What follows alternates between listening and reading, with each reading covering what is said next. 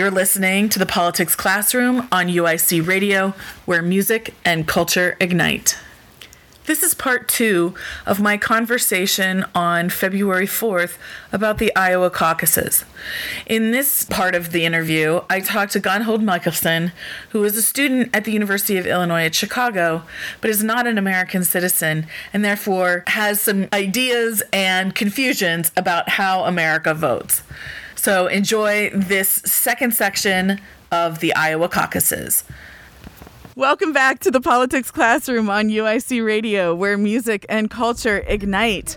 I was right to take the time off to play a couple of songs because it looks like the Iowa Democratic Party has released some partial results from last night's caucus.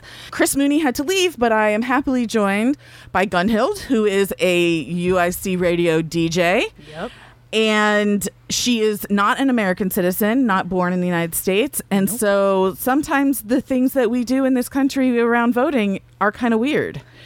And you said you were having a conversation during the first hour of the show about this is actually how people vote for the president in this state, in Iowa. That was kind of wild to learn. I guess, one, nobody had ever asked me what I thought it was, so I had never looked for further information. Okay. I'd heard about them like every election season. Oh, the Iowa caucus is coming up. I'm going to go caucus for Bernie and all that stuff. Yeah. Or whoever their candidate was. And so I was like, oh, okay. It's kind of like, get a litmus test for what the political party, like what are they going to do for the nomination and stuff. It was never established that this is what they do to vote. Because to me, voting is, like, you go into your little booth and you put an X or fill in the bubble like a Scantron or whatever it is. Right. Not a go stand in a corner game. Yeah. Which I play with the kids that I've worked with, Sure, yeah. And it brings in lots of questions about like the psychology of groupthink too. So it was wild. And beyond that, think about how many people don't have 3 hours on a Monday night. Single parents, people who work the late shift. Right. So I know they were ordering pizza and getting coffee and all that stuff. None of those people could caucus because they had to work. Yeah. And so, primaries are, dumb because they're on most American elections are stupid because they are on Tuesdays and people work. But at least you have like a 12-hour period that, hopefully you're not working all 12 of those hours that you might be able to go. So. All right. Well, let me share with you the results. All right. As I know them. With 62% of the precincts reporting, which means this is not the complete result. Okay. It's about less than 2/3 of the result. Pete Buttigieg is in first place. Okay. With 26.9% of the vote. Okay. Followed by Bernie Sanders with 25.1%. Followed by Elizabeth Warren, 18.3%. Joe Biden, 15.6%, more than 10 points behind the leader. Wow. And in fifth place is Amy Klobuchar, who got 12.6%. And then everybody else got 1.5% together. And then everybody else. Which, actually isn't all that many people. It's Tulsi Gabbard and Michael Bennet and... Michael Bloomberg, question mark? He may have been in there. Because I know there's been changes with keeping him in, but he's not caucusing, and the changes have been about getting him on the debate stage. Yeah. But he is not. He has had no ground game in Iowa. He's not contesting, quote unquote, any race until Super Tuesday, which is. So there are 4 races. There's Iowa last night, New Hampshire next week, Nevada is on a Saturday actually. Oh, and I think they're a caucus state too. I didn't look that up, but. Yeah, so Nevada and then South Carolina. Okay. And then after South Carolina, there's what's known as Super Tuesday when it's like, I don't know the number, 10, 12 states all vote on the same day. So Michael Bloomberg apparently isn't contesting any of those first 4 races. Like, he's not on the ground campaigning. He's not. But I don't think that means that you couldn't vote for him in the caucus. Interesting. Yeah. Very weird. Yeah. So how closely are you paying attention to this election, given that you can't vote in it? Somewhat. It's always an interesting, I wouldn't say game, but a little bit of an interesting disconnect because I can't vote. So it's almost like a spectator sport to me, because I'm sitting there and I'm like, this is wild. But the outcome will really affect it does, your and it life will, here. yeah. Which is, again, to the other effect, but citizenship is expensive and all of that other stuff. You need to marry an American citizen, and then there's the you'll issue. be fine. Yeah. No. Yeah. Right? I know. Yeah, and then there's all the geopolitical issues with that. But more and more recently, I've been surrounding myself with a community who's more invested in it. So I kind of learned by proxy through them. Sure. So I was actually watching bits and pieces of the later stuff with the caucus, like when everybody was like giving their stump speech or whatever it was, like when the results weren't in yet. Oh, right. So like when Amy was like, we're going to New Hampshire, we're fighting above our weight and stuff. And I was like, interesting. We also can't see your face most of the time because all people the are waving their right. signs. So I heard those four. I thought Bernie's was very focused on like his actual issues. Right. While some of the other ones were much more like, Trump did this and Trump did that, and I keep punching this microphone. I know. Just Everybody does. It's okay. Smack, smack, smack. Yeah. So a little bit. And Pete Buttigieg's speech, and it turns out, at least right now, he's doing very well. He gave basically a victory speech. Last night, and again, according to these partial results, 26.9% of the vote. But now here's the thing. So with 26.9% of the vote, that doesn't win you anything in life except an Iowa caucus. So he won so far. Yeah. He's winning with less than a third of the vote. Yeah. Doesn't that seem that seems very weird to me. Yeah. There's a lot of things where you kind of look at it and you're like, how should, like you're saying, like less than a third of the people who are even able to vote in Iowa determine a lot for the entirety of the people. Yeah. So that's a whole nother story, right? So American election turnout is just low. Yeah. That's just the truth. Then primary voting is even worse. Mm-hmm. So 30% of Iowa's registered voters would be a great turnout. Yeah. So you have fewer than 30% who are and I don't know the numbers. It was like 171,000 people in Iowa. And then I don't know how big Iowa is, but so 171 people, 27% of this small proportion of people like Buttigieg, and so he's going to win Iowa. Like, that just seems a little crazy to me. Yeah. And I don't know if you heard any of my conversation with Professor Mooney. It matters. It matters who wins. They get more attention, more money, more supporters, more all this stuff. But it's such a small number of people who are making that decision.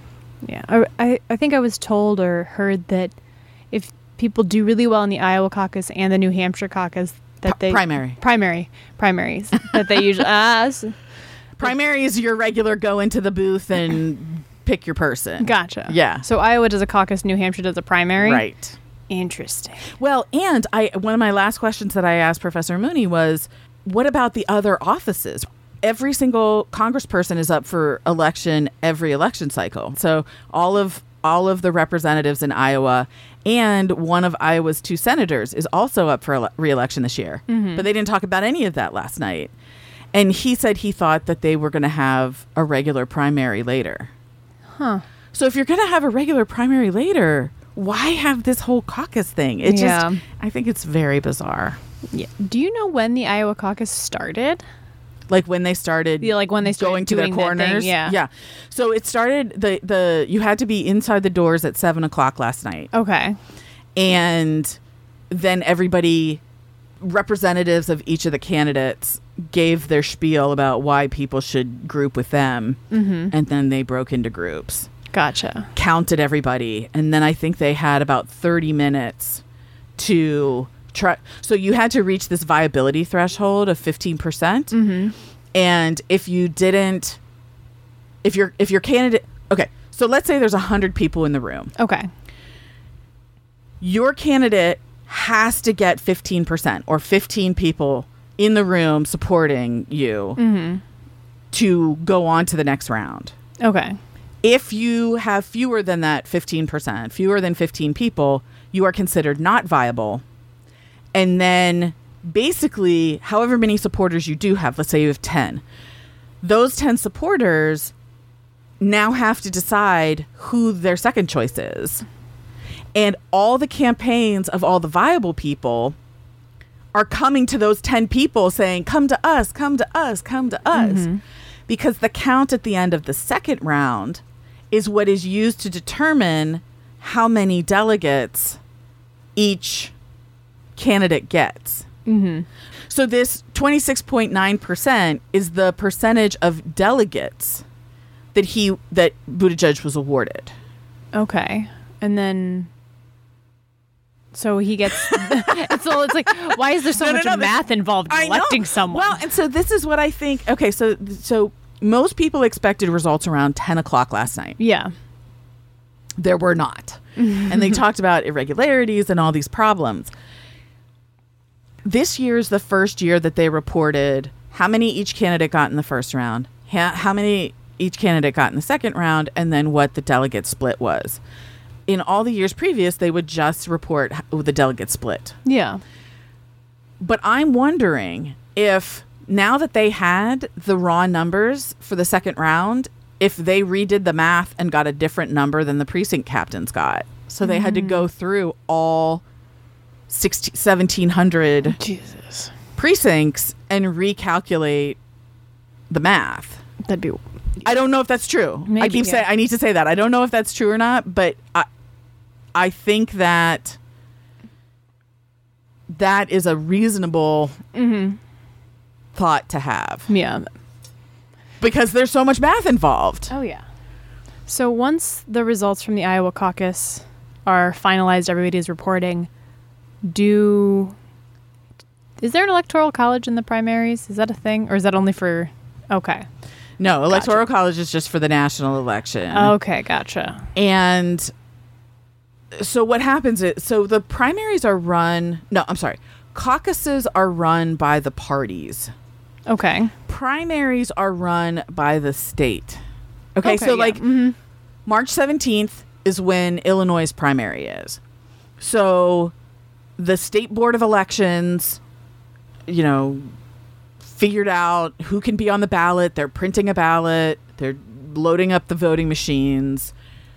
All the votes will go in, and then the State Board of Elections will say, this is how the votes shook out. Yeah. Okay? So this is like people whose job it is to run elections. They're in charge. Caucuses, not so much. Oh, dear. These are mostly, in all of the precincts, all the precinct captains are volunteers. You couldn't because you're not a citizen. I could be a precinct captain. I could be in charge of running this whole thing, in the gym. We could all meet in St. Ignatius Gym, and that's where our precinct meets, and I could be in charge of running it. That's so bizarre. It is really bizarre. So you have all these volunteers doing this weird math, and then they were supposed to use an app to report the figures, but apparently when people tried to download the app, there was a message that said, this could harm your phone. And so people were like, I am not going to download that. So a lot of people didn't even try to download it. People who did download it, most of them had trouble using it. Now, also think of this too, right? Iowa is not a spring chicken state, right? There are a lot of old people. And who is going to volunteer to be in charge of a caucus? It's probably going to skew older. Yeah. And so, you have a lot of grandparents who, my mom can't use her phone. I set up SoundCloud so that she could listen to my shows that I post after the fact. She has not once opened it because she's scared of it. So if you have a bunch of grandmas who, don't know how to use the app or whatever, so that's why the reporting went so badly last night. But the irregularities, I'm wondering if that's a function of people just did the math wrong. Yeah, because it sounds like you've got regular primaries where people whose job it is to do this, who do this, they do it very frequently. And they use like the voting machines and all the apparatus of elections. Everything that you would use in the general election, you're doing in the primaries. Yeah, and then you got Grandma City with an app that doesn't work and a necessary degree in mathematics to figure out how it shakes out. And Grandma's also counting each of the crowds. I mean, the count is whether or not, like, and if Grandma's short, she might not see the other short person in the crowd and miscount. Do they get like a little clicker, something like that? I don't think so. I mean, maybe they could bring one on their own. Yeah, that's so, crazy. I mean, the whole process is really, in my opinion, it's really weird. And these delegate counts are who's going to go to the state convention. Now, if you're a delegate for Pete Buttigieg, you have to vote for Pete Buttigieg at the state convention. Okay. But you have, I don't even know how many, 3,000 delegates going to the state convention. That could be a totally incorrect number. And then from those 3,000, you have to get 41 actual delegates that will count at the national convention in Milwaukee in July. There's so many steps. Yes. For the caucus. For the primary, it's just like in most primary, I'm pretty sure in primary states, it's winner take all, just like a general election. Yeah, that was also my understanding. So I was like, so you got 25% votes and then he's going to get all the delegates? No. So he's only getting 25% of the delegates then, just for easy I don't know. You would think that he should, but I don't know if, because usually, have you ever watched a convention on television? I don't think so, no. I've actually asked the radio station to help me get a press pass for the Democratic National Convention. Since it's in Milwaukee, it's not that far away. Oh, nice. Yeah, so what they do, I mean, there's a whole lot of other stuff that goes on, but when they get to the votes, they'll stand up and they'll say, Illinois proudly gives its votes to Santa Claus. Yay! And then Santa Claus gets however many delegates Illinois has. And I don't remember ever seeing Iowa saying 26.9% of Iowa gives its delegates to Pete Buttigieg. So I don't actually know how they allocate those 41. That's so high. It may be whoever has the highest.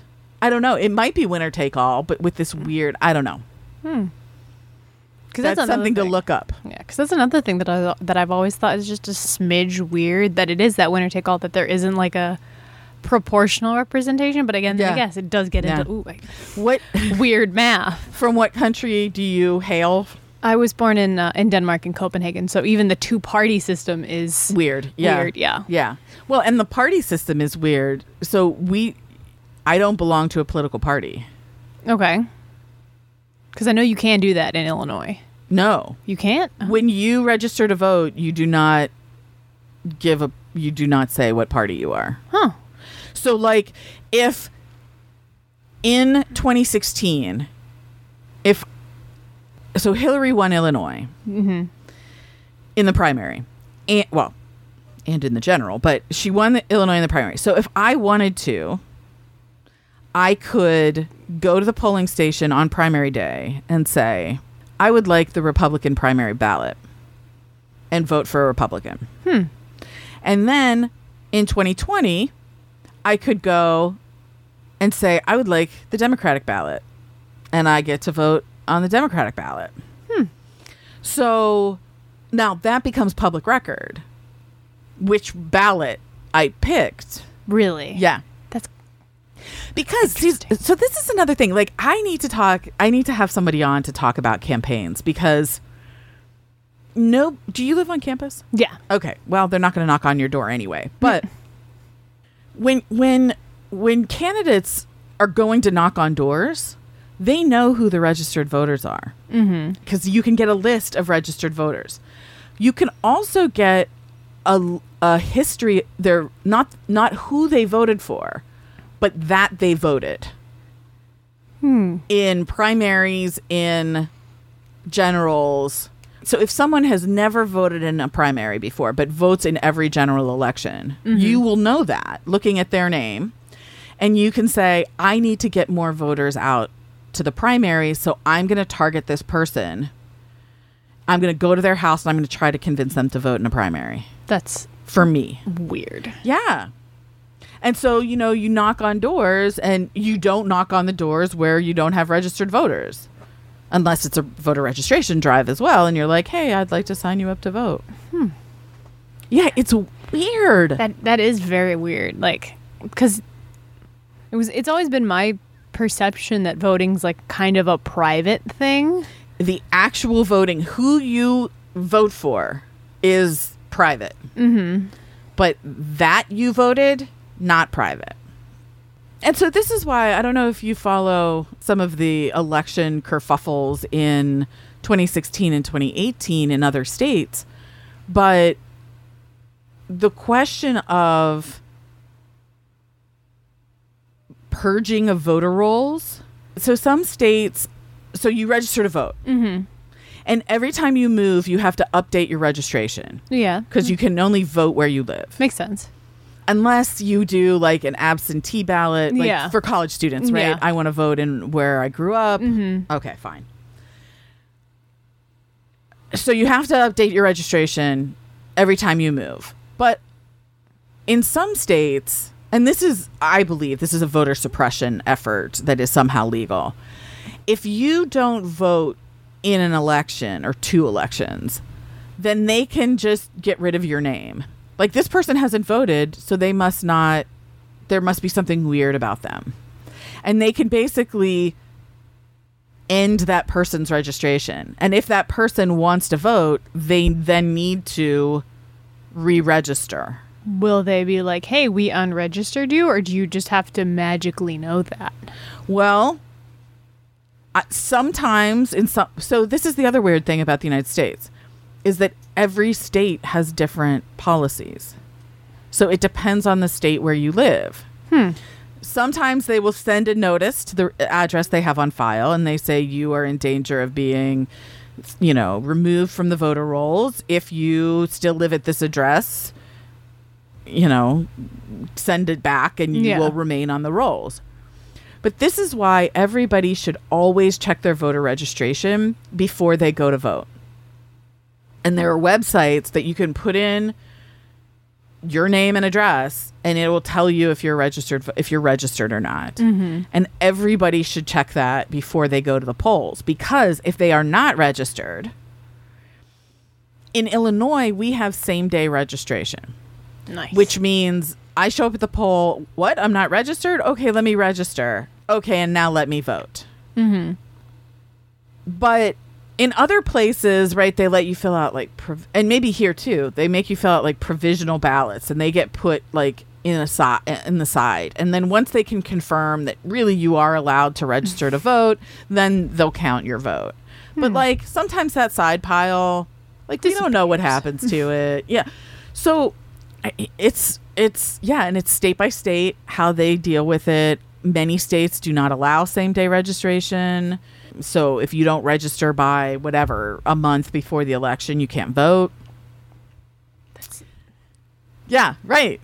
Crazy. And again, I am not a registered member of a party because Illinois doesn't ask that. In some states they do. And you can only vote in the primary of the party that you are registered as. So like my uncle for a really long time was an independent. Mm-hmm. He registered as an independent in Pennsylvania. So he could not vote in any primary because you have to be registered Democrat to vote in a Democratic primary. You have to be a registered Republican to vote in a Republican primary in Pennsylvania and many other states.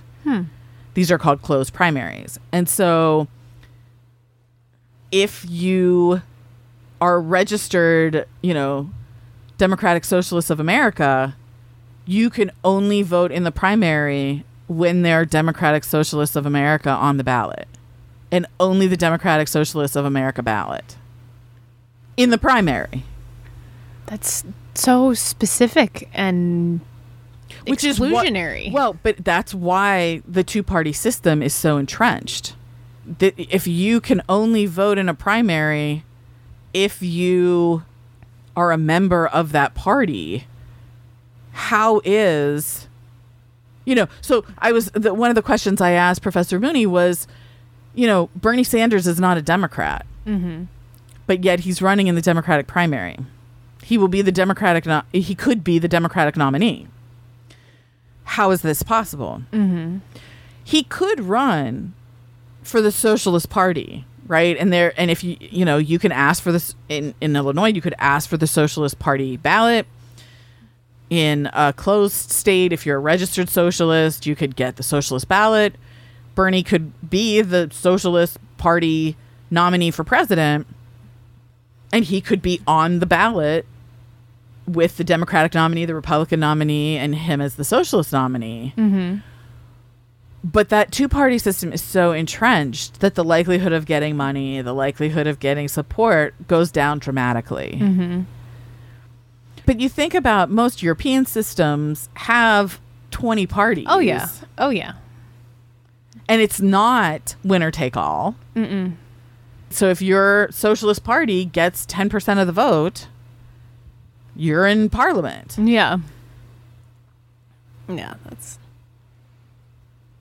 so strange. It's a weird system. So did Professor Mooney, you said, did he explain how it was that Bernie joined the Democratic convention versus Yeah. So again, every state handles its elections differently, but I don't think there is any state that says that you have to be registered in a party to run in its election. You don't have to sign the Democratic Party card to get on the ballot. You need to have valid signatures and pay the registration fee.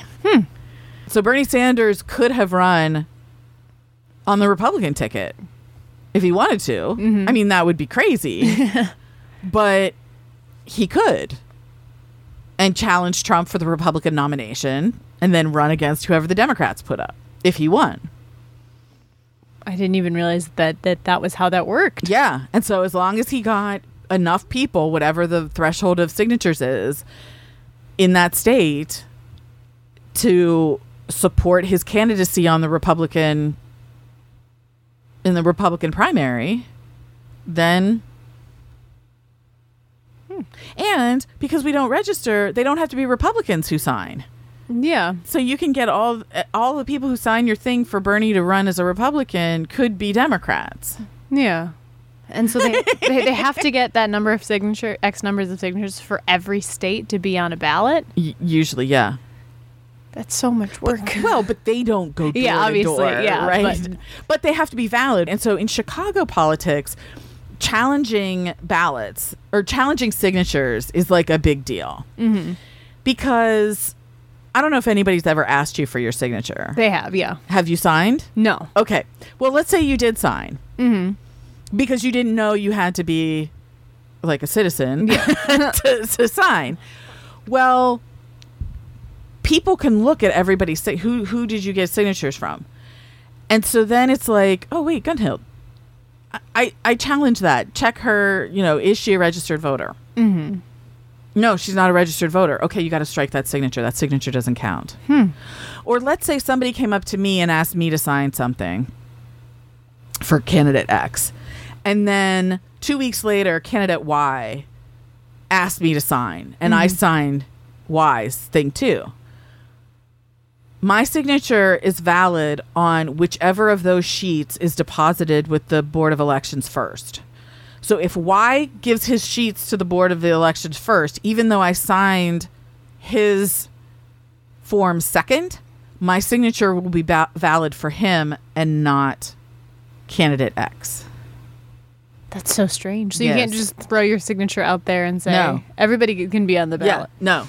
You can only have one valid signature. Now, per race. So you could sign somebody's ballot for president, somebody's for congressperson in your district, somebody for senator, right? I mean, so you can sign for multiple races, but only one per race. That's so stressful.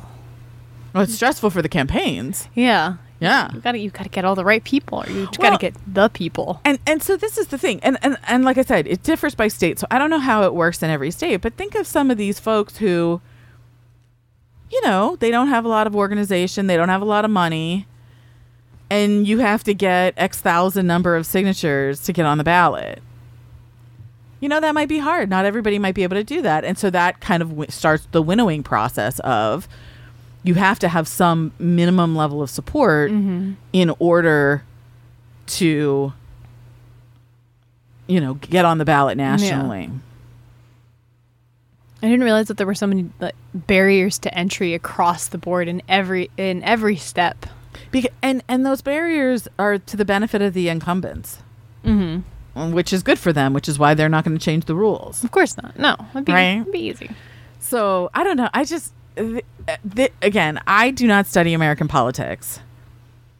And last night I stayed up waiting for the results that never came. And I'm really tired today. No. But I was thinking last night, I'm glad I do not teach American politics. Yeah, I can. Yeah. Because this is, it's insane. If you're talking about parties in other parts of the world, there may be weird things, right? There could be weird things about, you know, the fact that, you know, Israel has had 3 elections and nobody can form a government. So, or they've had 2 and no one's been able to form a government. So now they're going to have a 3rd election, right? I mean, like, that's weird. We can talk about that and why that is. And, you know, okay, fine. But California has different rules than Virginia, which are different than Florida. And the other thing about it, who can vote is also different. So if you are a convicted felon, you cannot vote while you are in jail. And that's nationally? I'm pretty sure. But depending on where you live, you might be disenfranchised for life. So, for example, if you live in Florida, if you have served time in jail, convicted of a felony, you, until 2018, were never allowed to vote. In Florida? In Florida. Wow. So if I'm a convicted felon living in Florida up until 2018, I lost my right to vote for life. Now, they did pass there was a ballot referendum, and it passed that felons should get their voting rights back. But in some places, they get it back a year and a half after they've been out of prison to show, like, that they haven't gone back into prison. Or sometimes it's like immediate. You can walk out the door and go to a polling place. So the fact that the rules are different in every state, and that if you are running a national campaign, you need to make sure you have somebody on your staff who can understand all these rules in all these states. Like, it's a lot. Yeah. Because I know that a lot of formerly incarcerated people aren't given the right to vote, which is absolutely insane. But I didn't realize it was so regionally specific as well. Yeah, about how long, whether you can get it back and how long after you get out, you get the right to vote back. And there's also a minimum time requirement. You have to live somewhere to vote in that region, right? Maybe? You have to register. You have to live somewhere to register there. And you need to register in many places that don't have same day registration. You need to live there, like, I don't know, 60 days before the election. Okay. But again, like, that is not a requirement in some states. Yeah. But it is in others. Right? The same thing with, like, early voting, right? Some states have really generous early voting procedures. In 2013, there was a Supreme Court case that kind of overturned some of the key bits of the 1965 Voting Rights Act. And it was basically federal oversight of state election laws to ensure that there wasn't systematic discrimination. I remember reading something about that. This is Shelby versus Alabama. And with that provision found unconstitutional by the Supreme Court, states no longer had to get approval from the federal government to change their rules. Yeah. And so a lot of southern states changed their rules to disenfranchise people. Yeah. And in North Carolina was the most egregious Really? violator of this. I mean, like, yeah, they have done some crazy stuff. But one of the things that some states did was get rid of early voting the Sunday before the election. Now, you might think, why would you do that? Because in a lot of black churches, they would organize transportation, and after church on Sunday before the election, they would all get into vans and buses and whatever, and they would drive as a congregation to the polling station and vote. This was like a thing in black churches. So if you say you can't vote the Sunday before an election, you're basically saying this whole thing that that these churches have done to help their people get to the polls, we're not going to let that happen anymore. That's so shady. And since African Americans vote overwhelmingly for Democrats, this might suppress African American turnout, right? If that was their ride to the polls, you know, and it was to the disadvantage of Democratic candidates. Yeah. I remember reading that as an insert in like a business something, and I followed up on it, and I was like, you just did that. You just gutted provisions that came really closely after the civil rights movement to protect major part of the civil rights movement. Yeah, like to protect this like group that has been systematically harmed by large political groups. And it's like, how can you? Did we go back 60 years? Did I miss something? Yeah, we did. It's the only thing that prevented these rules from not going into place earlier was this part of the Voting Rights Act that said it was called pre-clearance, where you had to get these specific places, and it was whole states, some it was particular counties. Yeah. It wasn't just in the South, but primarily in the South. And so they didn't say that the idea of pre-clearance was unconstitutional. They said that the formula written in 1965, even though it had been reapproved like every 10 years after that by Congress was like, yep, let's reauthorize this. That formula needed to be updated. That the formula was out of date, even though Congress had recently approved it. Said, yes, we're going to reauthorize this. And so the Supreme Court put it back in Congress's hands. So, okay, Congress, pre-clearance is okay. You just need to come up with a different formula for determining who requires pre-clearance and who doesn't. And if you can't... And so when you do that, and that becomes law that you pass as a Congress, then those protections will go into place again for the places where it's really needed. But of course, Congress didn't do a thing. Yeah. And politically, it's going to be very difficult to do anything. Yeah. And so... just fizzled. No. That's wild. Yeah. Voting is insane. But voting is a right and a privilege. Utilize it. Do it. March 17th, Democratic primary in Illinois. Probably the Republican primary too, but for president, that probably doesn't matter. But there will be Republicans on the ballots for Congress. I think Dick Durbin, one of our senators, is up for re-election.